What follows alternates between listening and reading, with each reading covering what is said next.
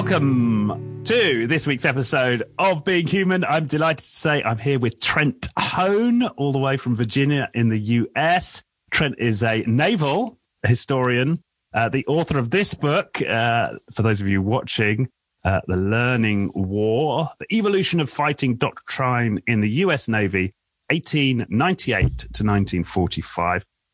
And the reason that I got to know Trent is he also wrote a chapter in this book, Cynefin, or is now known as Covenant 21, the book of the celebrating 21 years of the Cynefin framework. And for those of you familiar with that, it's developed by Dave Snowden, who's been a regular on this podcast and a big influencer on my work in the field of complexity thinking and theory. So I guess the Venn diagram of naval history and Cynefin and complexity thinking is what we're going to get to explore in this episode, I hope. So welcome, Trent. Thank you. Thank you for having me. Very pleased to be here. Yeah. Great.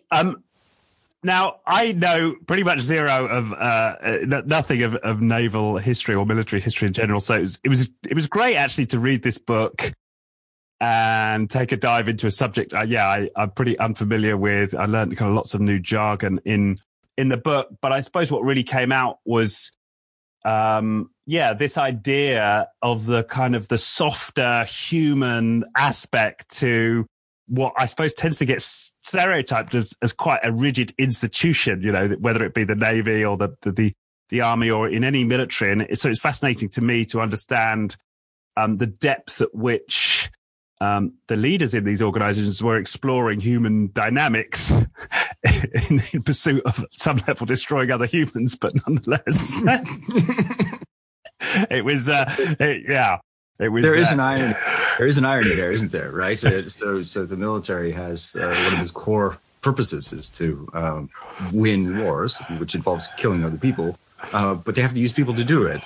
So they have to become astute students of human nature and motivation, I think, as well. That was something that, as I get farther into it, fascinates me more and more. Because you're right, we do have sort of this sense of militaries being a certain way, being sort of rigid and doctrinal in a way where you're trying to push out conformity, right? Because when you're in a life or death, high pressure situation, sometimes behaving the right way, it makes a tremendous difference. But there has to be some flexibility that comes along with that, because you can't tell people, you know, and the Cynefin framework, I think, is very good about this, particularly when it comes into thinking about the complex domain. You can't tell people how to behave based on what's going to emerge, because the future is unpredictable. So you have to equip them to be able to act for themselves. And I think as we look at military organizations, you can see a clear trend of trying to figure out how to get better at that through the years. Yeah, equipping people. That's right. And this idea of doctrine and indoctrination, this is a really strong theme in this book, is that over time the Navy got, I suppose, more sophisticated in developing a doctrine that would work for them. The US Navy, that is. And that word indoctrination has so much baggage with it that we tend to think of like re-education camps and cults, but I suppose in this context we're talking about something quite different. I wonder if we should open this conversation with, you know, what do we mean by doctrine and what's its important in the context of this idea of the learning war. That's a great place to start, because one of the things that I was really fascinated by is in this time period, early in the time period of the book, the United States Navy is beginning to define doctrine for itself. And it's very different from the way many of us would define it, particularly if we're coming to it from like a religious aspect, where we're told, you know, this is the right behavior that you should employ, the right action that you should engage in. And instead, fairly young officer, a man named Lieutenant Commander Dudley Knox, was at the U.S. Naval War College in Newport, Rhode Island, and began to think about, as fleets get larger in size and as it becomes more and more difficult to communicate directly with signal halyards and the like, how can you ensure concerted action in the absence of instructions or orders? How do you make sure that we can act cohesively? And he thought doctrine was the way to do this. And he was looking to the Prussian military, their success in the war against France in 1870, and some sort of more Native American ideas, not the indigenous people of the United States, but native in terms of native to the United States. And he felt that a good way to do this would be to just collect shared understanding through exercises, primarily tabletop exercises, which war games, which the Naval War College was doing quite a bit of. And through that, develop some habits, some norms of how we might behave if we were a group of officers challenged to bring our ships into a fight without being able to communicate. So you can develop a sense of how people are going to behave based on developing circumstances, establish some norms, and then bring out some more coherent action. And I think that's quite different from how we think about doctrine today, and even somehow some militaries think about doctrine today, because they've got a manual. Here's what it says you should do. When certain circumstances happen, turn to the right page in the manual, execute those steps. This is more develop a contextual understanding of your colleagues and the circumstances, and then act appropriately based on that. Right. And right at the end of the book, you actually contrast the US Navy with the British Navy, where perhaps doctrine had come to mean something far more prescriptive and rigid. Talk about the shadow of Trafalgar, right? This idea that, they've developed these habits of success, which have actually become their Achilles heel because they've become too rigid, right? Whereas the US didn't have that history. Yeah. One of the things that I think is fascinating about this history is, there is the Battle of Jutland in 1916. The German Navy, the Royal Navy come together. The result, to some degree, is not wholly satisfying to the Royal Navy, right? Because there is this theme of Nelsonian victory, Trafalgar, and others, and that doesn't happen. And the U.S. Navy looked at it, right? There's the largest sea battle of World War I. What happened? How did it work? And one of the things they take from it is they think, the instructions given to subordinate commanders in the Royal Navy were probably too precise, didn't give them enough flexibility. So we want to avoid that. It's very clear that that's a line of thinking in the U.S. Navy. And that is interesting to me because it's a criticism that has been reawakened in recent years. There's a good book called The Rules of the Game by Andrew Gordon that basically that's what it's about. It looks at the evolution of battle tactics in the Royal Navy more or less from Trafalgar to Jutland, and makes the argument that they became a little bit too rigid, a little bit too pre-planned. And that is not as effective in, the complex emergent situation of a naval battle. Right. And all of this, a lot of this, your book and this period of history centers around the Solomon Islands, this chain of islands, right? And the Pacific War. And it did struck me as we were talking about it that you've got this distributed sort of battle context, haven't you? And so perhaps at some level that call for a different approach to leadership and management of the fleet.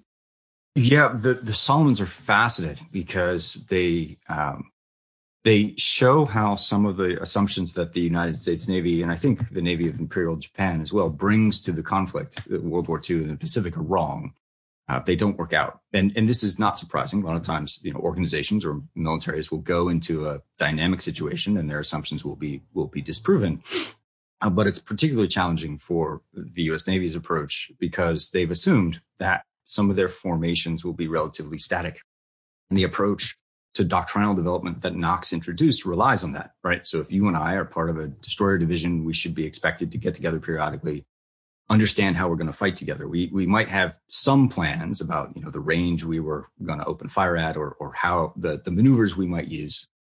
But there is some doctrine that's built through that familiarity that we're expected to develop.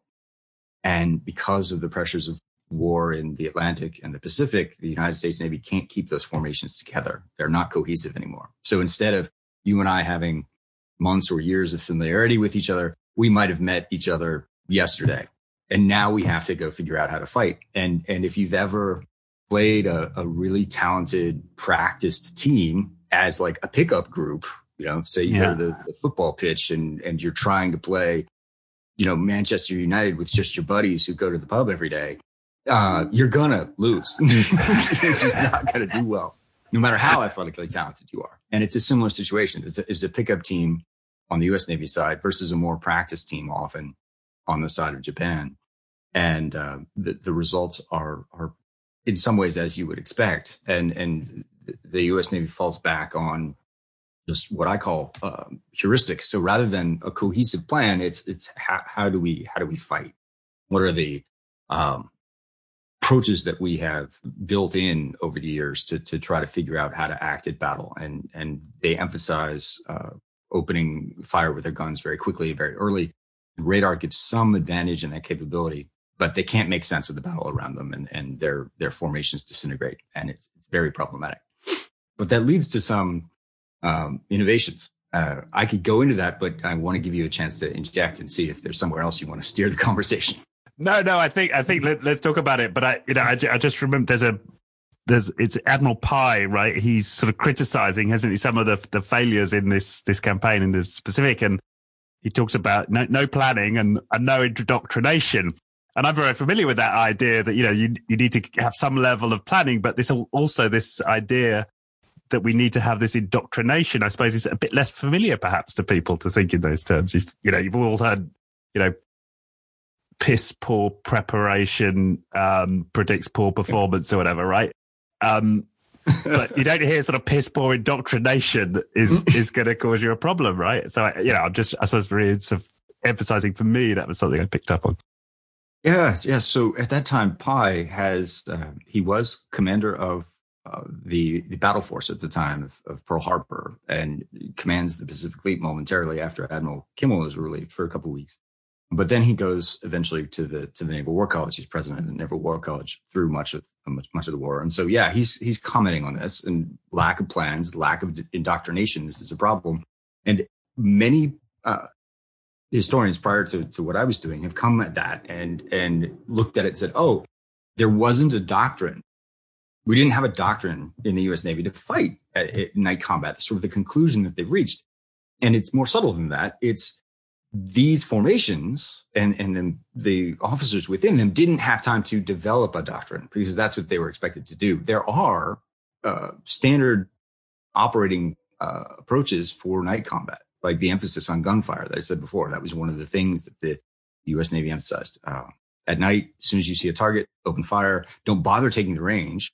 Try to figure out the range by where the shell splashes land relative to the target. Just start firing. Right. Yeah, just start shooting. Because at that time, sighting ranges are relatively short. They're so close that the ships have the capability of knocking each other out of action in just a few minutes, and they do. So this lack of indoctrination is problematic, but it's problematic because the formations are cohesive. But the other major problem is there are so many new sensor capabilities. I mentioned radar. That's a new thing. And I think this is quite logical in hindsight, but it leads to a problem. The U.S. Navy channelized radar development in terms of existing organizational structures and policies. So you had two technical bureaus, one which was the Bureau of Ordnance, and they're responsible for guns and armor. So they take radar. They say, all right, we're going to use radar to control the guns better. We'll develop radars that allow us to determine the range to an enemy target and make the gunfire more precise. Cool. And then there's the Bureau of Ships, or what had been before that, the Bureau of Construction and Repair and the Bureau of Steam Engineering. They combined to form the Bureau of Ships, and they're responsible for search radars. What is the world around us? Let's look at other ships. Let's look at land formations, and let's help navigation, because that is more within our sphere. So you get ships that have these various radar suites that in the information of which is being channeled through the various departments, and it results in confusion because there's no centralized processing mechanism aboard the ship to make sense of all this information until it gets to the captain's brain. And the captain has to try to figure out on the fly what's going on. And there aren't standard terms for discussing what radar contacts are or reporting the range to them. And if you go through and read some of these action reports and try to put yourself in the position of some of these officers, you can realize, wow, this must have been horribly frustrating and confusing, because the world is chaotic around them. They're not getting the information they need, or they're getting too much information. It's obvious from the commands that they then issue that they're not making sense of it. And then they don't have a doctrine to fall back on, a sort of a cohesive way of how we are going to go into battle and fight together. And the beneficial thing is they write these kinds of things fairly honestly in action reports. So if they are fortunate enough to survive, they write down their experiences, they record what happened, they describe it. And this comes back up through the command hierarchy. And eventually it starts to get, well, not eventually, relatively quickly, it gets to the staff of the commander-in-chief of the Pacific Fleet, Admiral Chester Nimitz. And he and his staff start looking at this and there's a problem here, right? We've got radar, we've got information, but we're not making sense of it. Now, they don't exactly use those terms. I'm using those terms because we're familiar with them now. And they start saying, well, we got to do radar better. And in the midst of the Solomon battles in November 1942, they come out with a new guidance. I think it's a letter that basically says, look, all the ships in the fleet, you've got to create something. And initially they say you've got to create a combat operations center. It gets changed to combat information center, or CIC. Go make one of these. And what I love about this order is it's only a couple of pages long, and it says what that group is going to do, what your CIC is going to do. You know, gather all the information, make sense of it, and then provide it in an actionable format to the command function of the ship and its weapons. But staff, Nimitz and his staff, don't say how. You say, go do this, go figure it out. And why I thought this was a great story to include in the Cynefin book is because what that springs, you can see how this fits the probe, sense, respond guidance for the complex domain, because it's parallel experimentation. All the different ships start figuring out, well, how are we going to make a CIC? What room are we going to use for it? Or compartment? What compartment is going to get turned into the CIC? Who's going to be in there? How are we going to do this? And all that parallel experimentation allows a broader search through different options and alternatives that is contextually sensitive to the ship type. So, destroyers, which are small and not well armored, but fast, and they have guns and torpedoes, develop a different sort of approach to creating a CIC than battleships, which are larger, generally slower, much more heavily armored, and have much more powerful guns. Because the ship types are different, the kinds of ways in which they'll probably fight are different, and so they take different approaches to creating CICs. And the way that the order is issued without a lot of specific guidance, desired outcomes, but not how to get there, fosters that. And I think it's a really neat story for us, even now, because so often, so many of us who are in positions of authority think, well, I've got to provide some guidance on how to do this. Otherwise it's going to be chaos. Right. Yeah. Or how can I possibly trust these guys to get it right? Like just off the bat. Right. Right. Maybe we should go create some prototypes, work out how to do it in a lab or whatever the equivalent would be in a Navy, and then roll it out. Right. That's a predictable sort of linear way of thinking. Right. Yes. Right. Exactly. Figure it out in the lab and then roll it out. But when you roll it out, lab's different. Not the same. And you're going to run into problems. And it doesn't, all the initial attempts don't work. I mean, I don't want listeners to think that Nimitz provides this instruction and then all these experiments are brilliant. I mean, some of them don't work out well. There's a whole series of additional fighting in the Solomon Islands through about the middle of 1943, where the U.S. Navy is working out its approaches to the Combat Information Center and how to make it work. And some of those don't work for a while. Right. But, and you referred to Nimitz as I don't know, a pioneer, not perhaps not a pioneer, but somebody who provided for a great deal of psychological safety. And you hear it in that story, right? That he's making it safe for people to fail. He's opening it up, and implicitly or explicitly, he must have been telling, and it's okay if some of you get it wrong initially, right? Yeah.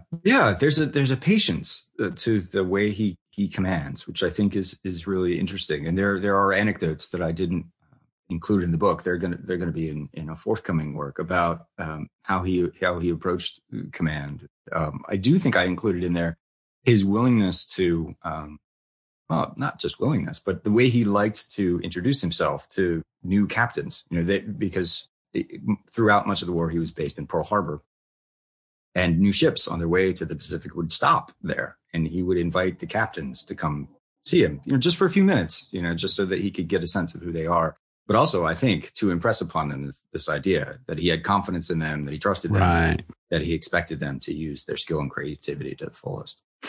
And I think that's important. Yeah, and I think that's something that we sometimes, where it's important to emphasize in this, I suppose, this leadership strategy that we're talking about in complexity, where we say there are these enabling constraints. And in this case, you might say it was the parameters of this kick that the CIC that he'd outlined. And then obviously the constraints of each ship in order to implement it. But also the trust, right? You've got to have a kind of high level of trust to allow people to go out and run these parallel experiments, which you expect some of which to fail. And I think that's something it's worth emphasizing, and this, underpinned by this psychological safety idea. Absolutely. Yeah. There's got to be, I love that you're bringing enabling constraints in it. It's amusing to me. We broadly, I have seen sort of Twitter arguments about like what is actually an enabling constraint versus a governing constraint or a top-down constraint, and I feel like some of that misses the point because it has to be very contextual, right? And I prefer to just think about what are the constraining elements, and yes, ship types, the war itself is a constraining element, but the culture that Nimitz tries to create, where it is okay to have some failure, it is okay to make some experimentation. Learn from it, though, right? That is an important piece of it. And you can see that. You can see in how officers are treated. They are allowed to have some experiments that don't work out. But if they make a mistake repeatedly, or if they make a mistake that Nimitz or someone else feels like they probably shouldn't have made, given the knowledge that they had or the knowledge that had already been gained, then they probably get routed somewhere else. So right. Yeah. Amy Edmondson makes that point in her The Fearless Organization book that you sort of have two different approaches to mistakes. There's the failures that result from lack of knowledge. And there you want to celebrate the knowledge that got gained and don't punish the people. And then there are the mistakes that result from sort of not conforming to standards that we've established as an organization. And there you want to make sure that, okay, that's not allowed. That's not the kind of behavior that we want. So psychological safety has its boundaries, but I think if you draw that distinction clearly, and you can think about it, right? Like in today's environment, you want to make sure that people are experimenting and pushing the boundaries of their knowledge to help the organization. But if they're harassing their colleagues, if they're behaving like jerks, you want to get them out because that diminishes the overall psychological safety. Yeah, no, I can see that. And what's that line? Autonomy without accountability is just a vacation, right? Yeah, there's got to be some boundaries. Yeah. But the other thing you mentioned here, I think is really important, is after action reports, like this honest appraisal of what happened, what went wrong at a factual level. And we had another guy who worked in bomb disposal, a guy called Ben Sawyer, who came on the podcast, and he emphasized that in bomb disposal operations, it was a habit, right? They would always write the report, and they would always spend time together as a team. And this is obviously much tighter teams in bomb disposal, and go over honestly what had happened and, the wash up afterwards. And of course, that's now becoming an established practice in terms of software teams and with the agile community. But from my understanding, this has been a core element of sort of military culture, for a long time. Mm-hmm. Yes. One of the things that I think is quite interesting, though, is how it's fairly standardized in terms of the template that the U.S. Navy employed. Like what sections are we going to write to? There's a great deal of variability, especially early in the war. You'll get ship captains who will write 20 pages. You'll get others who will write 3. Right. So the level of fidelity varies a good deal. That becomes a bit more standardized later in the war as staff get larger and there's sort of a greater sense of what we should be doing or what we should be capturing. But that's interesting to me. And right. And do you think that indicates a certain level of gaming with those reports and us covering, or is it just there are definitely documents that read that way. I mean, there are others where it's like you'll get someone who's relatively junior filling it out because the more senior officers aboard the ship didn't survive, and those are fairly raw. Very much, I think, accurate descriptions, best as could be remembered of what happened. And you get other ones that are a bit more. Wouldn't go so far as to sort of say they're CYA, but they're sort of putting people in the best light. They're not as frank. They're not as honest an assessment. Right. But they were coming back in relation to the CICs. Did those start to come back? And that was one of the drivers of the evolution of it? Oh, absolutely. There are a number of different feedback loops which get triggered. One of the ones which is hardest to trace is the kind of in the combat zone collaboration that occurs, because captains will come back to a port and the other members of the ship, and they'll get together and they'll talk. And so procedures were improving that way, right? Well, what did you do? How did you track things? Where did you put the radar? And there's an evolution there that you can see hints of in the action reports. But the action reports are a more formalized mechanism. They come back. And so there are schools that are set up. They're usually called radar schools, but really what they are sort of educational institutions around how to train officers to work in or run combat information centers. And the information from the action reports feeds back into those. And the mechanism, one of the mechanisms that's used to improve those, the Navy called them type commands. So type of ship. So there's a destroyer type command, a cruiser type command, and those review the action reports, look at the procedures, and then feed that back into sort of more standard manuals that get issued. And through that mechanism and the training of the schools, you can see how Combat Information Center procedures begin to sort of channelize into the best approaches that emerge. And so by a year after Nimitz's instructions, by November 1943, the situation has turned around. The formations are more cohesive, so that helps, but the procedures are there. And so the Navy knows how to use the capabilities on hand. And although Japanese techniques have also evolved, they haven't evolved quite as rapidly. And the Navy wins 2 victories that month, November 1943, that really illustrate how the situation at night has changed, and the Japanese now have a significant disadvantage. Right. And as a large part due to this evolution of these combat information centers on the ships and their ability to coordinate and the doctrine around that. Mm-hmm. Yeah, the doctrine that emerges around that from having formations that are more cohesive, and then the policies for using it. And it gives, I feel like I've sort of skipped over this because I assume it's known, but what it gives is the captains and the officers aboard these ships a very clear sense of the world around them, right? The radars can be used to track not only friendly ships, but enemy ships. So you can operate them much more like you would if you had visibility, if you could see. Right. And so the coordinated use of distributed formations becomes possible. What the Navy was doing in 1942 is trying to keep formations cohesive so that they were together in a concentrated bunch. And that restricts your ability to use guns and torpedoes together. And by 1943, they've learned how to have coordinated actions with multiple formations. So you could close the enemy with one group and fire torpedoes before opening fire, before revealing your position. And then at about the time the torpedoes are expected to arrive, you can open fire with the other group with their guns, and not exactly a crossfire, but it's akin to one, right? Because the enemy is subjected to 2 types of attacks simultaneously, and it worked very well. Right. And why is it that so many of these attacks were happening at night?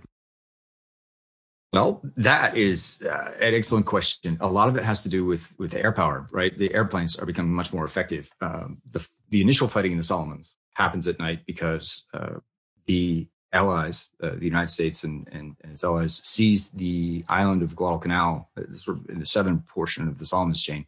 The Japanese had been building an airfield there, hadn't been completed. The Allies who land there complete it. And so they have effective dominion over the skies of the island during the day. The nearest Japanese land plane base is at Rabaul, which is, sort of at the northwestern tip of the Solomon chain. And it's a very long distance. Their planes can range, but they cannot loiter over the island for a long time.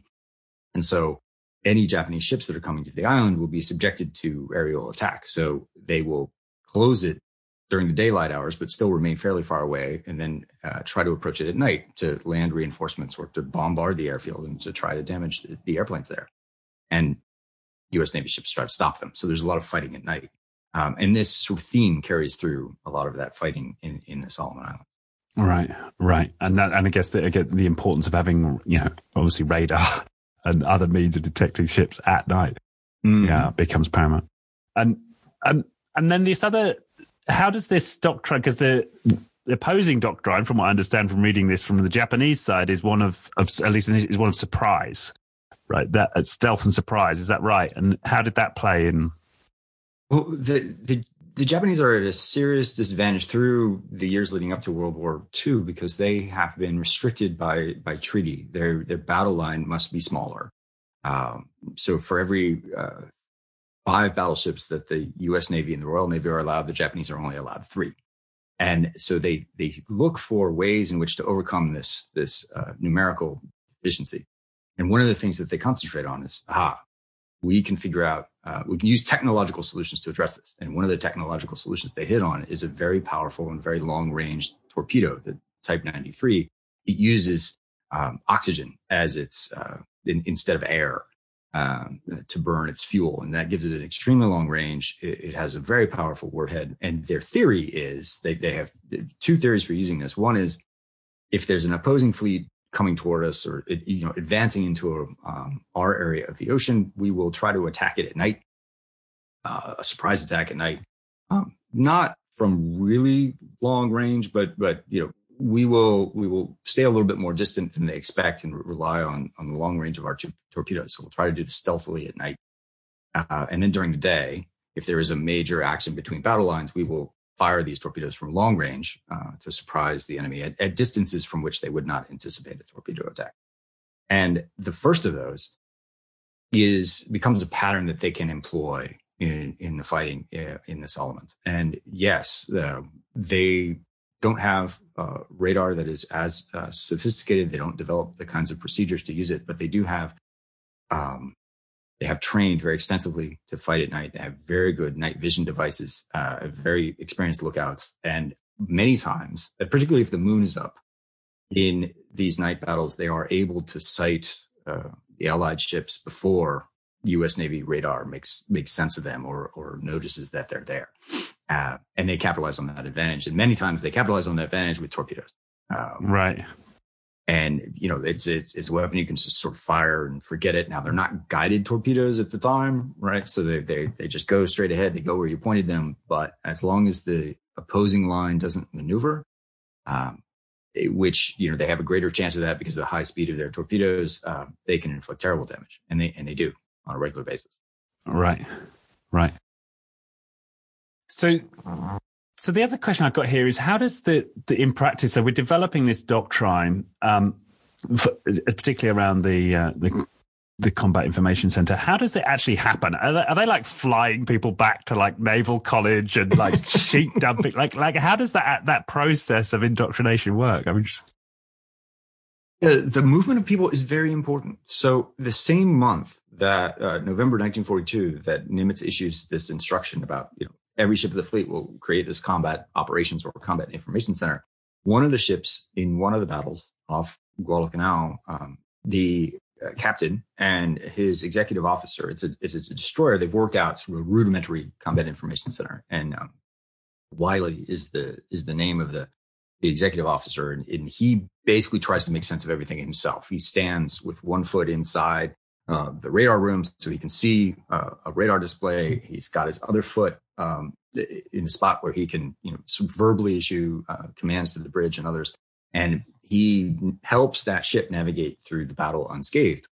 And this goes into the action reports. And then when that happens, the people back at Pearl Harbor who are thinking, how are we going to create combat information centers? They notice and they say, you, Wiley, come back, come back here.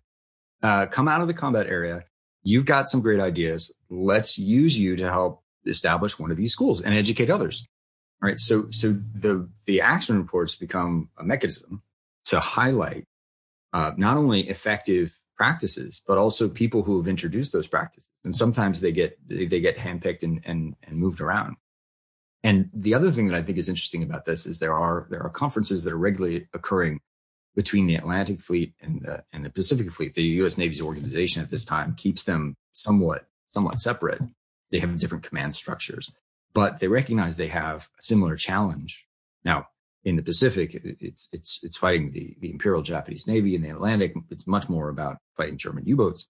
But both of these have a requirement for being able to make sense of emergent information rapidly and in an effective way, and do it not just within a ship, but within a formation, a group of ships. And so there are CIC conferences that bring groups from those different fleets together to talk about, well, what are you doing? How are you solving this problem?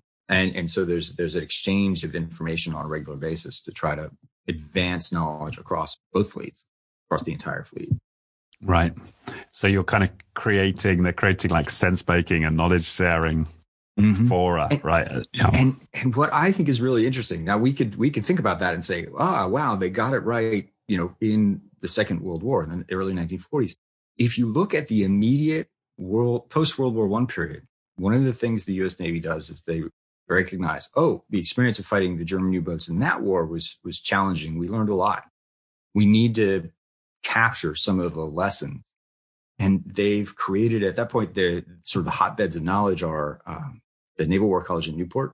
Then there is an Atlantic Fleet Destroyer Command on the East Coast. And in San Diego, there's a Pacific Fleet Destroyer Command. And these three groups regularly exchange information. I don't know if they had, I suspect they got together, but I can't remember off the top of my head if they had any conference that officially brought them all together. But they are exploring different subjects, regularly exchanging information and coalescing that into the first destroyer-based doctrinal manuals of the U.S. Navy that come out, I think it's 1921 that's issued. And so they're going back to a model that some of these officers who are now at the highest levels of command would have been familiar with or would have seen when they were younger. And I think that is something that we often overlook, is how these habits get inculcated. You see that as real early on in your career, and you go back to the pattern because you felt it was successful. Right. So in that period of reflection, they kind of clocked this need to be able to adapt more effectively and learn as they were fighting, right? Mm-hmm. So that was the context for it. Yes. Yeah. Well, the immediate thoughts, did these like educational centers become targets? I mean, did the Allies, not the Allies, sorry, the enemy, cotton on to this?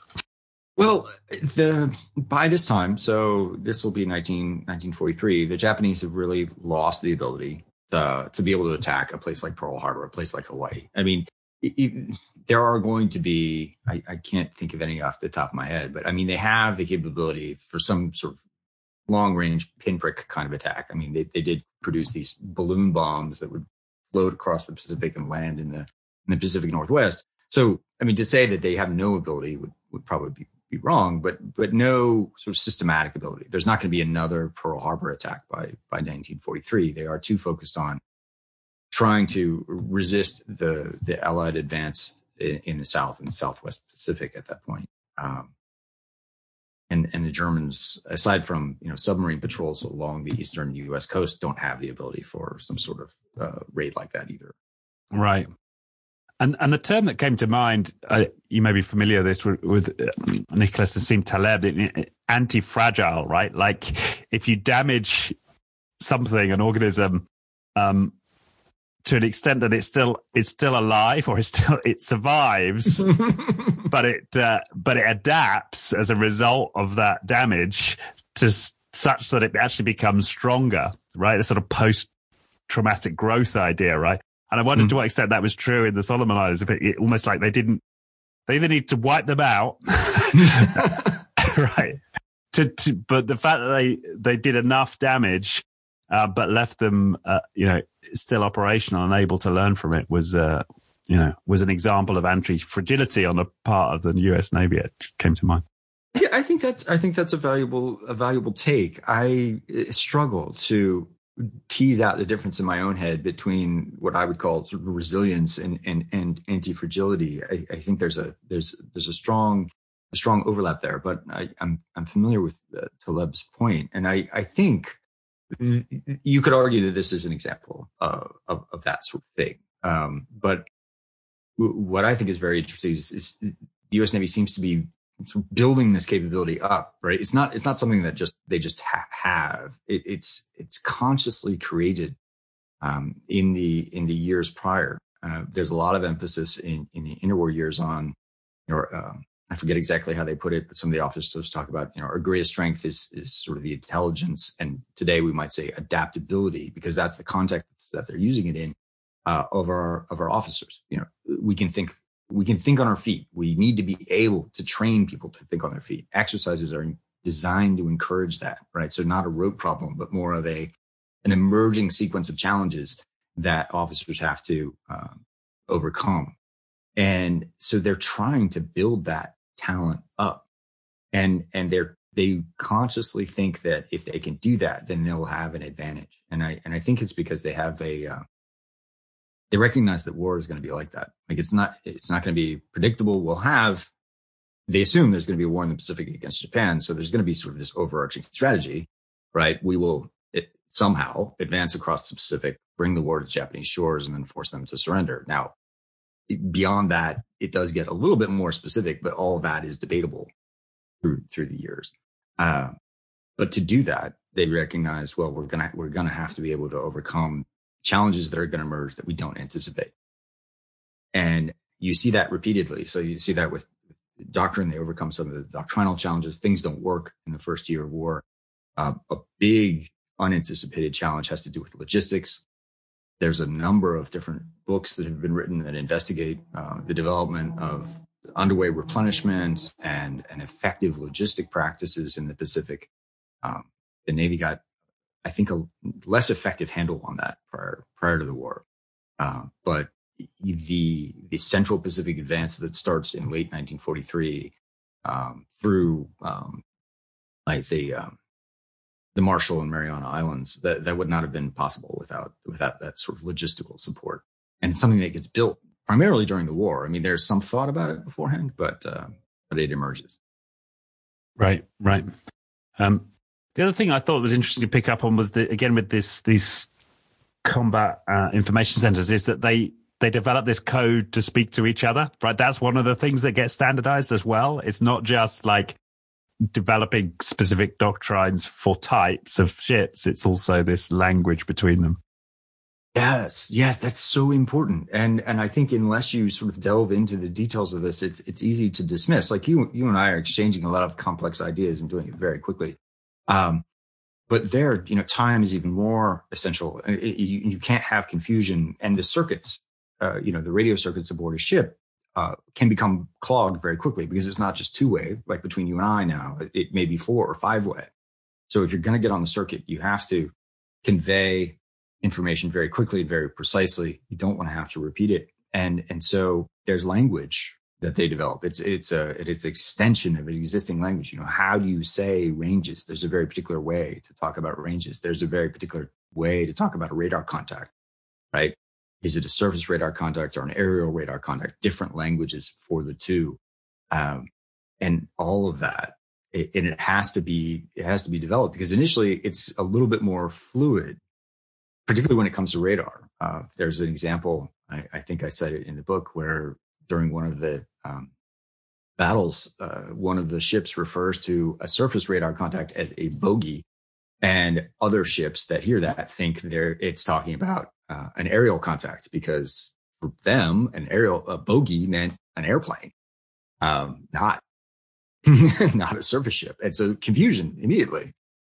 And then there are other terms that are sufficiently imprecise that also cause some confusion. Right, the use of Roger. What was that? I can't remember the precise phrase, but yeah, exactly. So this is actually the same battle. It's the Battle of Cape Esperance, and Rear Admiral Norman Scott is commanding the American group of ships, and he has not noticed because he's on a properly equipped flagship, but it doesn't have the most sophisticated radars, a cruiser San Francisco. So he hasn't fully become aware of the fact that there's a Japanese formation that's bearing down on him. The Japanese have not sighted the American ships yet, or have not recognized them as enemy yet. And the gunners and the captain of cruiser Helena, some distance farther back, knows what's going on, sees the Japanese ships. The gunners have them in their sights. And so at the time, Roger had two meanings. It was a code word for opening fire, and it was also a way that you could acknowledge the receipt of a message. So the captain of Helena sends to San Francisco, essentially, hey, can I open fire? But the way they say it is, interrogatory Roger. They're basically, I'm asking for permission to open fire. That's what that means. That's what that means to them. Board San Francisco, radio operators receive it, and they want to send back message received. So they send back Roger. And that comes back to Helena, and they're like, we got permission, open up. And they do. And so from the back of the American line, these cruisers begin to open fire. And, because the gunners on San Francisco also have seen these targets and are also ready to open fire, they start shooting too, because, then the ship next to us started shooting. So let's get going. And Scott is thrown for a loop. What is going on? I didn't give permission to open fire. Well, you did. You didn't mean to, but your command system did. So that's the kind of confusion. And you can imagine, right? So Scott he knows there are contacts out there. He thinks they might be some of his own ships because of the formation that they just went through. He's not sure where some of his destroyers are. So he's concerned. They're shooting at each other. Meanwhile, his subordinates know what's going on. They feel on top of it and they're on target. But that kind of confusion happens again and again until. Go on, sorry. Oh, I was going to say until you get more effective ways of dealing with this information, more effective ways to communicate, and formation commanders have the ability to make sense much more rapidly. They're not as confused before. Right. Yeah, I was going to ask it. Did that result in them shooting each other? Well, yes. So it's difficult without a visual, but for those who can watch, Scott's formation was going like this, and then it turned around, and the Japanese were coming this way. And some of his destroyers got caught in between the two lines of ships, and some of them were hit by both sides. Destroyer Fahrenheit, for example, I don't think any Japanese ships actually shot it, but it has or got holes in it from American shells, and you could tell that's what it was because it was going this way, and the Americans were over here, and the holes are on this side of the ship. Yeah, right. So its captain, figured out how to get out of that fast enough before the damage was too severe. But at the same time, they were more American shells hit Japanese ships than American ones. So yeah, it seemed the appropriate moment to open fire. Right. And I just want to make sure I know this is, I've got a loop in my head now. So the phrase was interregnum something. What was it? Interregnum something, Roger? Interrogatory. So basically, I'm asking a question, Roger, can I open fire is essentially what it means. Can I open fire? Roger, like, yes, question mark. And right. But he says Roger, but isn't that a yes coming back? Like, how is that not a yes? Well, that was intended to be message received and understood. So Roger, I see. Roger, I got your message, but exactly. I'm not going to give you a yes or no yet. Yeah, exactly. It was right. Roger in terms of, I got your message. Thank you. Okay. But because the word that comes back is Roger, which is also, it means I got your message. Thank you. It also means open fire. They chose to interpret it the way naturally, I think, given their context. They were asking, can I open fire? They got open fire back.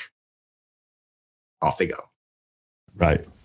But I guess what surprised me, why wasn't that happening all the time? Because presumably that was quite like a common thing, or I doubt that that specific set of circumstances evolved that way. I mean, I think it's odd how the Helena crew asked to open fire.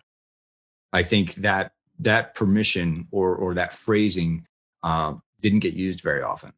Right. Because you can, Roger is it's a code word for opening fire. It works, or you can see how it might have worked better if you're doing signal flags. So there's a Roger signal flag, right? So you could raise it up, and then when it comes time to execute, you would lower it. So they're using language that predates the radios that they're using, and in the radios, it's more common to say can we open fire? You actually use those kinds of words rather than the code words, and that's where I think some of the confusion and the friction comes. They're in this sort of intermediate zone because the TBS radio set, the ultra high frequency radio set to communicate between ships was relatively new, and they were working out procedures for using it. So it offers this capability of really talking back and forth like you and I are.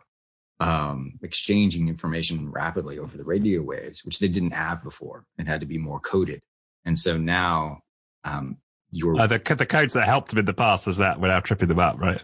Yeah. You could say, yeah, that makes sense. Now I definitely want to get to because I know your experience, with Exceler, right? So you're a fellow. Yes. And you're working with organizations, and I think there will be listeners who want to understand some of the ways you've sort of taken this wisdom into organizations. But before we get there, I just wanted to touch on the last part of the book when you start to get into this idea, again, when we're talking about doctrine of it being developed in the context of transcendental knowledge. And I have to admit, I sort of skimmed these last few pages before we got onto the call, but I wanted just to touch on that because you put it in sort of an historical context right at the end. And I wonder if we could explore that a bit. Oh, yes. You're talking about like the axial age and that sort of thing. Yeah. So I like how I did this. So this is getting back to Mahan. Alfred Thayer Mahan is often thought of as sort of the primal theorist or the father of American sea power or American sea power theory. And he's got a strong influence here. And one of the things that I think is unfortunate is Mahan is often associated with decisive battle doctrine. It is something that he cared about. But what I think his influence was more important for, at least in the context of the U.S. Navy, is establishing this idea that there are underpinning principles of naval warfare. There are these sort of long, enduring ideas, and he used historical study to try to draw them out. So he looks at he's famous for his work, the influence of sea power upon history, and the other things that derive from it. And he looks at the rise of Great Britain as a naval power in those works, and he uses it to tease out these principles. And the theory is that these are some core principles. If we understand them, then we'll be in better shape, but we need to know how to interpret them to context. So the naval officer in Mahan's thinking is sort of this bridge between these transcendental principles and context. And so the study of history is important because we can see how these principles have been applied before. And then we want to avoid rote application of the principles in the future. So you need to understand them. You need to understand that context. You need to bring that understanding to future contexts and use your knowledge to figure out how to draw it together. That is the idea. And I'm sure that there are people who've studied Mahan who are going to look at me and go, what? No, he's all about decisive battle and this stuff and bring the fleets together and never divide the fleet and those kind of things. So I trying to go a little bit farther and I think do Mahan a little bit more justice than he often gets. But there will probably be people who disagree with that point. Right. Okay. But I think the reason perhaps I intuited that we might want to go there is because I think there's a direct parallel. And you touch on it towards the end of the book about in our sort of agile world and how to build the adaptive organization, the agile organization, which of course is a big concern for a lot of companies right now, is that there tends to be this desire to jump straight to the instruction manual, like, how do I implement Scrum or, how do I do Lean or whatever it might be with perhaps less of an appetite to explore the history of the principles and where they come from and the broader context And sometimes we get, and there's another guy, I could just think of Dan North, who's a big thinker in the agile space, who's been on the show, and he talks about how a lot of these agile schools almost become like religions, and the people adhere to these religions based on, if you like, the instructions. What are the practices that we must subscribe to and engage in order to be a sort of valid congregational member of this religion, right? Without, referring back to the principles and the philosophy behind it all. And, I think you were touching on it there, that perhaps something that was that perhaps the US Navy did well, right? They sort of went through Nimitz, perhaps they sort of allowed themselves to go back to something more more of the sort of essence of the principles, and allowed for the doctrine to evolve in the context. I think that's a wonderful point. I cannot help but be amused when you related Agile to religion. There's a comparison I make as well. I sometimes joke that the best preparation I had to work in the Agile space as we understand it today was to study religions, and to learn how people through time and history have taken religious ideas and then codified them in ways that create these structures that are more rigid and arguably less true to some of the aspirational ideas that were at the core of that religion when it was introduced or when it was founded.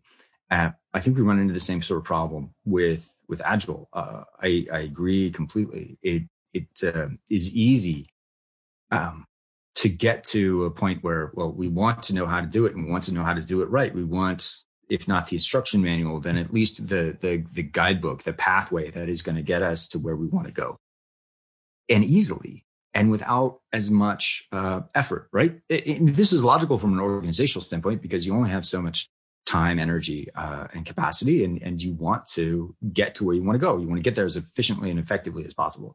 And I think people who work in the Agile space often run up against this, because they know, well, it's not quite that easy. I can't just give you an instruction manual. I can't just tell you to do Scrum. We have to understand what's the context, where are we coming from, what are your objectives? We have to marry these things together. And where I feel like I've had the most success is where I take an approach that is similar to what I was describing with Mahan. Keep these ideas in mind, these principles, these concepts. But what I can bring as someone who works in organizations is I can help you tease out which of these principles are most important at the time to where you want to go, given your existing context. And I think that's what good Agile work in the modern era does. Understands some of the foundational principles or concepts, whether we call these Agile or Lean or something else, complexity informed ideas, and help an organization figure out how to apply them into their context. I think we run into a lot of problems if we try to shortcut that and instead just say, well, here's the formula, let's apply it. Because that often looks great from a certain level of an organization, often a higher level, sometimes a lower level, but often a higher level. And then at the lower level, it's like, this doesn't work. This doesn't apply to our context. Why are we doing this? And it breeds a lack of enthusiasm, friction, and doesn't move forward quite as well. Right. And you could argue that's exactly what the US Navy did at the start of that war for the Solomon Islands, or the battle for the Solomon Islands, is right. They came in with their doctrine that it was going to work, but perhaps we could say they failed fast, and they recognized quite quickly that they needed to do something different. Is that a stretch? It's a little bit of a stretch, but there's some truth to it, right? There is failure there. And I think what I think is a little bit flawed in that narrative is that there wasn't a cohesive formula at the beginning, right? This wasn't sort of right. This, here's the plan we're going to follow. Instead, it was, we're going to come into this with what we know, and we think it's going to work. Oh, gee, it doesn't. Okay, now how do we make this better? How do we fix? But I think they're faster to react to that learning. They're faster to react to it because there is the grounding in the principles, not necessarily the grounding in the rote procedures. And this is a place where it could effectively be contrasted with the primary opponent, the Imperial Japanese Navy, who is focused on less principles. Like, they're influenced by Mahan very much as well. He's translated into the Japanese, but that's interesting. Reading the same books. Same books, but translated. And also they gravitate less toward the principles and more toward the decisive battle idea. Now, some of this is informed by their experience, right? They win the war with China through a decisive battle. They win the war with Russia in 1905 through a decisive battle. So they're focused on a decisive battle. And that informs how they approach the fighting in the Solomons. They know it's not the decisive battle, so they hold back a little bit. And whereas Nimitz is he's much more, all in, more of like a gambler. I know this is important. We have to win, so everything's on the table. Japanese hold back a little bit more, waiting for the decisive battle, because that is what their plan is centered around. And I think that inhibits their ability to recognize the importance of that fighting and what ultimately it's going to do to them, because it trits their forces enough that then they get to a point where a decisive battle becomes much more challenging to win. Right. Yeah. So that was part of the initial doctrine is act aggressively, right? That was part of the, Yeah. The doctrine initially. I like to think about sort of it's not doctrine in the sense of the shared collaborative understanding that gets developed, more doctrine in terms of what is sort of the foundational principles of battle tactics that we're going to employ. And I call those heuristics after the work of Daniel Kahneman, sort of subconscious decision criteria. And act aggressively is one. What's the other one? Attack effectively first, which I borrow from attack effectively Wayne Hughes. With firepower, right? Often with guns, but generally just attack effectively first. It applies to airplanes very much as well. And then the third one is decentralized doctrinal development or decentralized action, to take advantage of fleeting opportunities in battle. And you can see that through the interwar period and then in wartime as well. But that act aggressively. Now, you could argue that is a standard approach for militaries across the world. Yes. Right? It's a dynamic, challenging situation, and you have to impose your will on the enemy. But the way the Navy emphasized that, I think, is very important, because to the point of let's not reflect back, let's not think too much, just act, and then from that we will see what emerges, and then we can act again. Yeah, but it's very much, but it is paired with this act, but then learn from it, right? But then write it up, then create the action report, send it back to this intelligence, this naval college, right? That's very important. And the reason I emphasize it is because it's something I see, a lot of in the organizations that I work, who are perhaps, you could say, struggling to become more agile, is they're very good at the acting part. They're very good at getting on with it. That's very, the sort of busyness addiction is sort of prevalent across, reality and generally, certainly in corporate life. And, but that stop and reflect and write the report and sit down and see what worked and didn't, that's much harder to inculcate, I find. I think you're right. I'm really glad you said that, because one of the things that we can see from the Navy's experience is there's the sort of layers of reflection, right? I talked about the feedback loop that is happening amongst captains in the theater, but then there's a broader feedback loop. So there's layers to this. In many of the agile organizations that I've worked with, or organizations that are trying to become agile, some of those layers of reflection aren't necessarily interlinked effectively. Or even there, right? Or even there. Yes, absolutely. Right. Retrospectives are something the team does. They get to the end of their sprint and they do a retrospective, and then they learn. The rest of us, we don't have to do that. And I saw a valuable tweet the other day that it mirrors something that some colleagues of mine and I did. Like, we had a collection of teams, so it was a program, not just teams, and we had. We created a board for experimentation, different things that different teams are trying in a shared space, so everyone could see, what one team is trying and what, whether or not they felt it was successful once they got to the end of their experiment. And that was great because it shared information across the program. Different teams could see what their colleagues were doing, and so that was a very effective way for sort of creating another level of feedback loop to spread effective practice around more rapidly. Really liked that. So when organizations can have more time to reflect, or more capacity. It doesn't necessarily just have to be time. I think that's really important. So thanks for bringing that up. Yeah. Well, and they never have time. There's never any time to have a retrospective. It's the choice to create the time. It's the choice to commit to it, isn't it? That's really what it's about.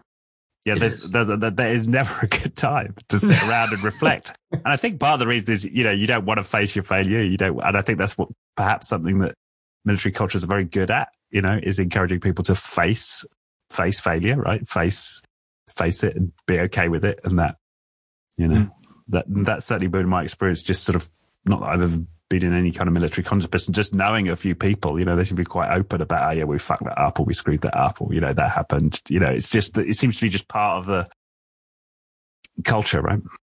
Mm-hmm. Well, I think it has to be. If you can't do that, then, the costs are quite high. I mean, it's different than sort of blowing a release. I used to have a colleague who we were tracking vehicles that did deliveries to various localities. And, if one of those screws up, right, somebody doesn't get their stuff on time. Well, okay, that's a problem, right? But, if you're like routing ambulances and you get that wrong, somebody might not get to the hospital in time.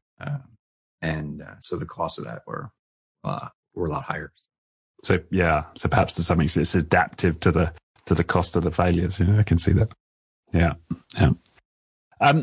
So we've I guess we've touched on some of the aspects and how this relates to specifically organizations working in agility. Are there any other common threads that you tend to find sort of transmute quite easily into corporate context? Well, the one that I really wish translated more effectively, but it's very hard to find an organization who has the patience for this kind of thing, is the idea of parallel experimentation. And I refer back to how that is a part of complex domain, or guidance for the complex domain with the Cynefin framework. Probes. I struggle to get organizations to think about that. Sometimes in a product development context, that will work because there's a recognition that there's uncertainty about what the best fit is going to be. But getting people out of the sort of linear assumption of, because I think a lot of people, especially if they've got an engineering background, they come to it from scientific context, right? We want to do controlled experimentation. So we'll hold various variables constant. We'll change one thing at a time. And the idea of running like 5 parallel probes to just get a better sense of, how does this thing actually react is alien.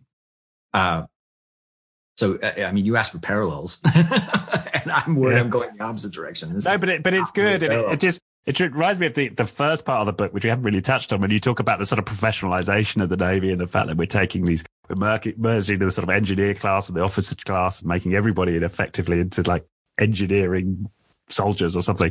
But there's this professionalization of it. But it's interesting that, I tend to get this idea in my head that the kind of engineering mindset is like the problem. And that's the thing that leads to us looking at everything as a machine and getting entrenched in this sort of linear way of thinking. But of course, what's interesting in the case of the Navy is that they're very happy, just de facto to think in terms of multiple probes and complex environments and, enabling constraints, right? Not that they're explicitly using those concepts and language, but they are operating in that way, right? And they all have engineering backgrounds.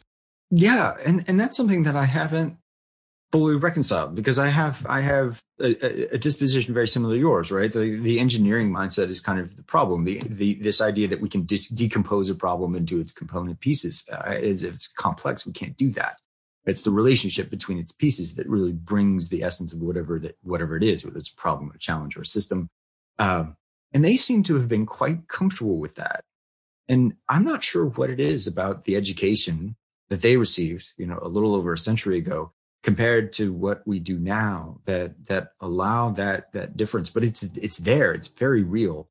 I think part of it may have been what they get exposed to as junior officers, because they'll graduate from the Naval Academy in the United States, and then they will be put aboard ship, and they'll have some position of responsibility. Often these junior officers were gun captains responsible for a turret aboard a ship or some other small department. And when they come to that, they lack a lot of context, and very quickly they have to rely on the senior enlisted sailors who have been part of that environment for a long time, who know all the nuances and all the context about how this works. So they have this authority, they have this responsibility. They have to lead with a certain amount of humility, because if they piss those senior enlisted men off, if they get them upset, they're not going to be able to achieve their end. They have to come to their leadership in a way that respects the knowledge that those their subordinates, who know more than they do, bring. And I think that might have been something that forced them to think about the challenge of human relationships in a context of engineering, right? So I understand the theories behind how this thing fits together, but this senior chief over here, he's been here for 10 years and he knows how it all really works. He knows like sort of where the flaws in the system are. He knows where the teething troubles are. He knows how to lubricate everything to make sure that it works. And I've got to command through him. So I've got to develop a sense of how do I navigate these personal relationships in order to accomplish my goals and command well. I don't know, but that's a theory that I have. That is something that made them very aware of the importance of human relationships and human dynamics to making their commands work. Yeah. And I also wonder if, that very rigid engineering mindset, in some senses, you kind of have the luxury to apply it when you're thinking about organizations, because you can set up a linear, you can view your organization as a machine and inputs and outputs. You can set up a program of activities, with the intention of reaching some outcome. And what happens, we know from the statistics, what is it? 60% of projects fail or whatever, right? And so the whole kind of, if you like, management class, with this engineering mindset, is sort of hopeless, right? I mean, it's just failing, at a mind-blowing degree, but everyone keeps their jobs and it's not like it's almost like there's this sort of corporate denial that this is what happens, right? That we just fail almost every time we try and do, not quite, but a large portion of what we try and do, as managers, as executives, when it comes to, let's say, changing organizations, we fail at. And it kind of doesn't matter. Whereas on a ship, it does matter, right? You couldn't get away with those levels of failure rates in a military context. No, you can't. So there's what I was thinking when you were talking is there's a feedback loop, and the Navy is under pressure in this time frame because they finally get to a promotional approach that is going to reward good behavior. So the best are going to be promoted. Previously, in the late 19th century, naval officers would just get promoted in order no matter what. Right, wherever you graduate from Naval Academy, that gives you your number, and your numbers just advance, no matter how well you do, as long as you don't really screw things up. But then in the early 20th century, they changed to a promotional system that is very much based on merit, and it's very visible. Right, how well you do is visible, and so there's an incentive to do well. There's an incentive to figure out how to be effective with your own ship, and then after your ship, effective with the formation and other things. So they've got feedback loops that encourage that more effective behavior, greater than 60% success. And I think you're speaking to a point that is a real big challenge in business today. Is there are a lot of these failures, but oftentimes there isn't a lot of consequence for it. Right. I know a guy who is now extremely senior CTO, and I love the guy. He's failed on practically every large program he's ever sort of sponsored. And it made no difference to his career, because he's a brilliant political operator and he's a, very bright mind and is an inspiring leader and all the rest of it. But in terms of his track record of programs that he's been involved with, it's pretty much consistent with the statistic I just mentioned. And that's true of many of us, right? I mean, I can include myself, the number of programs I've worked on that's failed. It's not like it's endemic. I think that's the reality. But the consequences are fairly low. Yeah, they are. And that's really interesting. But I think it makes it harder to try to figure out how to do things better. I mean, we're always searching for how to do things better. But what I mean is it makes it easier to do sort of the safe solution we were talking earlier about sort of agile as a religion, and do you adhere to the principles and try to bring those to context, or do you grab something off the shelf that is an approach that's going to work? And if there aren't that many consequences for failure, and if the principles are very hard sell because it takes longer or it requires more effort, well, then why not grab the solution off the shelf and try that? And if it doesn't work, well, you'll probably fail up anyway. So no harm. Exactly. Failing up. That's right. That encapsulates you failing up. And that's kind of a cynical view. But I do think that sort of thing happens. I mean, I don't think it's unjustified. No, I don't. I mean, it seems to be, again, because what I think one's ability to deliver project effectively is only part of your success criteria. A bit when you get into very large corporations, a much bigger component is political skill. Mm-hmm. And ability to manage interactions and perceptions and so on. And it's relational ability. I think it becomes a big part of it. And interestingly, Ralph Stacey is another complexity thinker. It talks about that, right? That becomes so important in complex human environments. It's other factors are at play. So yes, it's interesting to reflect on that. But the other thing I will just say is that agile, it does appear that some of the statistics I've seen that these agile approaches are more successful. And that is one of the reasons I advocate it, even if regardless of that argument about are we sometimes applying these approaches too prescriptively, it's still in the aggregate a more successful strategy to take that approach to complex projects.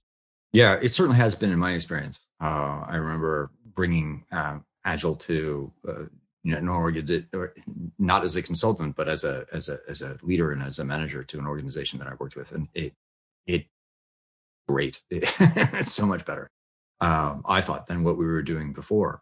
So I do think that it does have its failures as well. It doesn't always succeed, but it makes the opportunities for improvement a lot more visible. And I think that's great. It creates the kind of feedback loops that organizations need to try to get better. And yeah, I've made a career out of it, so I must have some faith in it. Yeah, that's right. And I think we're still, and I think we're still learning. I mean, I think, and it's interesting now for me, and perhaps by both of us have sort of latched onto this complexity thinking. It feels like it's a deepening of the understanding and the kind of context for this agile way of working, right? Yes, absolutely. And I thought it was a wonderful frame for looking at what the Navy was doing in the early 20th century. I mean, the book draws on a series of articles that I had published in prior years, and I was thinking about how to tie them all together. And as I became more familiar with complexity thinking, Cynefin, it was like, wow, this is the theme that provides a way of looking at this that not only ties it all together, but it gives some very deep explanations for how some of this stuff works. And I'm just glad that other people have read the book and sort of reacted the same way. I mean, I felt a little bit like going out on a limb. It's like, I don't know that anybody's done this before. Apply complexity theory to naval history. But it worked. Yeah, no, it's a wonderful book. Yeah. Have we missed anything? Is there a question or a topic you would have thought I might have picked up on that we haven't touched on? I don't think. Well, one thing I do want to stress that we haven't spent as much time about, but I do like to emphasize is we talked a lot about the wartime, and we talked about the changing in the officer promotion approach and how they became engineering officers. But one thing that we haven't spent as much time on is between the world wars, the Navy, I think, developed a real structure for learning that was influential when World War II came about. We talked about action reports and these feedback loops. And that really begins in the early 1920s when the Navy introduced something that they, this planning cycle, which was an annual feedback loop. And it culminated in these large exercises every year called fleet problems. And I think that's important for readers to understand, that the learning that Navy takes advantage of in World War II is established by these mechanisms that are created and introduced and then fostered and refined years before. So it's not just like there's a switch that gets flipped. it's years of preparation behind it. Right. Yeah. And again, I think that is a parallel on some of the more advanced, you might say. Use that term with caution, but like agile organizations will tend to have those kind of annual. So it's this fractalized repeated patterns, right? You've got the Scrum team perhaps having a retrospect every couple of weeks, and maybe there's a broader unit that's reflecting perhaps with a slightly longer cadence, but then the organization itself might every 6 months or a year have like these mass participation events where you're really tapping into what's emerging and what's being learned and what we could be doing differently as an organization. Right. And it's got a fractal scale to it. It sounds like to say that. But yeah, I sometimes say that word because I'm not sure everybody understands it, but yeah, repeated patterns, right? At different scales. Yeah, exactly. Self-similar patterns at different scales. And I think that is a nice model to think about as we think about how organizations could do things better. Yeah. Good. All right. Well, thank you very much, Trent. I'll flash the book up again for those watching here. Learning War. There it is. Yeah. Fantastic. Yeah. How long did it take you to write? I mean, I've never written a book. I'm always in awe of anybody who writes just a book. I'm just like, how on earth? Well, there are different answers to that question. If you, the long answer looks at when did I start the research that really in earnest that led into it, and that was sort of late 1990s. So that would be about years if you want to factor it that way. If you want to think about it in terms of how long did it take to sort of sit down, commit to it, and actually come out with a book on the other side, that I think that's about 3 or 4 years. And any tips for budding writers out there? What, were you getting up at 5 a.m.? Writing before anyone gets up? Not at 5 a.m., but lots of late nights and lots of weekends. Weekends, right? I find that it's really valuable to try to compartmentalize things. I've gotten some positive feedback about the book. The chapters are divided into sections, so there's sort of a modular nature to it. I tried to bring like an iterative and incremental approach to it, thinking about agile concepts, so that it has bits and pieces, not wholly reconfigurable, but being able to deal with it in components was easier for me to package it up and make sense of it. Yeah. And I certainly found, as I said, with no background in any kind of understanding in these areas, I found it, very easy to read and comprehend. And, I think you lay it out in a way that a a lay person can understand. Thank you for that, because that's a very nice compliment. And that was something that I was aiming for. And that's the other thing that I think is really challenging about writing a book is, you come from your own context, and trying to figure out how to make it accessible to others can be really difficult. Fortunately, I had a number of people who assisted me with it. I try to thank them all in the acknowledgments, but they would read various chapters and give me some feedback about when I'd gone too far or hadn't gone far enough. Good. And then of course the other book that we mentioned at the start, the Cynefin book, is great, and there's your chapter in there is excellent. So we'll put the links to everything, and Exceler as well, the firm of which you're a fellow, into the description for the show if people want to hire you, I suppose, or your firm to come and apply some of this thinking. Great. All right. Well, thanks again. Wonderful conversation. Yes, really enjoyed it. Thank you very much. Thank you. The Being Human podcast was brought to you by First Human. For more on First Human's human-focused coaching and leadership programs, head to firsthuman.com.